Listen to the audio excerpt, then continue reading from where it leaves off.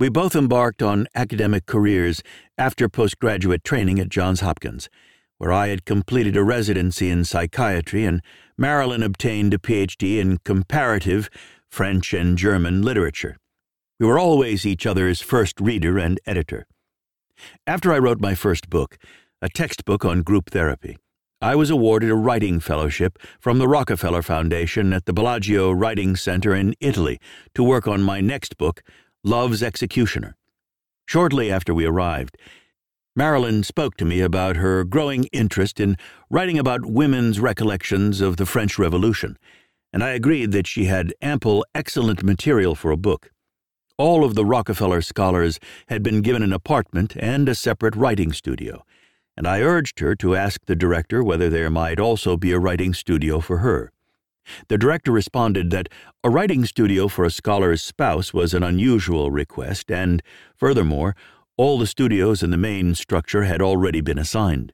But after a few minutes of reflection, he offered Marilyn an unused treehouse studio only a 5-minute walk away in the adjoining forest. Delighted with it, Marilyn began work with gusto on her first book, Compelled to Witness, Women's Memoirs of the French Revolution. She was never happier. From that point on, we were fellow writers, and for the rest of her life, despite 4 children and full-time teaching and administrative positions, she matched me book for book. In 2019, Marilyn was diagnosed with multiple myeloma, a cancer of the plasma cells, antibody-producing white blood cells found in the bone marrow. She was placed on a chemotherapy drug, Revlimid, that precipitated a stroke, leading to an emergency room visit and 4 days in the hospital. 2 weeks after she returned home, we took a brief walk in the park just a block from our home, and Marilyn announced, "I have a book in mind that we should write together. I want to document the difficult days and months before us.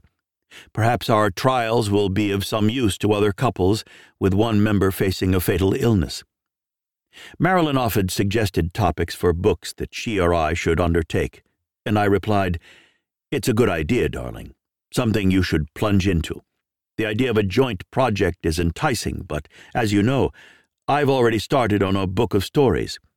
"Oh, no, you're not writing that book. You're writing this one with me. You'll write your chapters, and I'll write mine, and they will alternate. It will be our book. A book unlike any other book because it entails 2 minds rather than one. The reflections of a couple who have been married for 65 years, a couple very fortunate to have each other as we walk the path that eventually leads to death. You'll walk with your 3-wheeled walker, and I'll walk on legs that can ambulate for 15 or 20 minutes at best." In his 1980 book, Existential Psychotherapy, Irv wrote that it is easier to face death if you have few regrets about the life you have lived. In looking back over our long life together, we regret very little. But that doesn't make it any easier to tolerate the bodily travails we now experience day to day.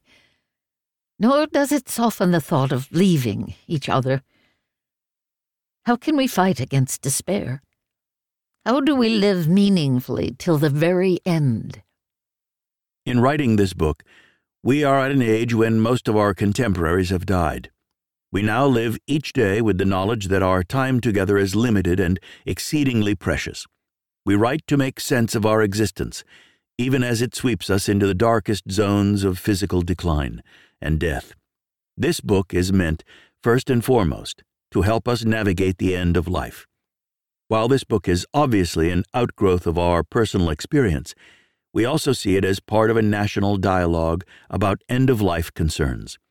Everyone wants to obtain the best medical care available, to find emotional support in family and friends, and to die as painlessly as possible. Even with our medical and social advantages, we are not immune to the pain and fear of oncoming death. Like everyone, we want to preserve the quality of our remaining lives, even as we tolerate medical procedures that sometimes make us sick in the process. How much are we willing to bear to stay alive?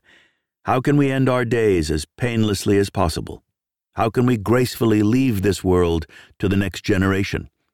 We both know that, almost certainly, Marilyn will die of her illness. Together we shall write this journal of what lies ahead, in the hope that our experiences and observations will provide meaning and succor not only for us, but for our readers.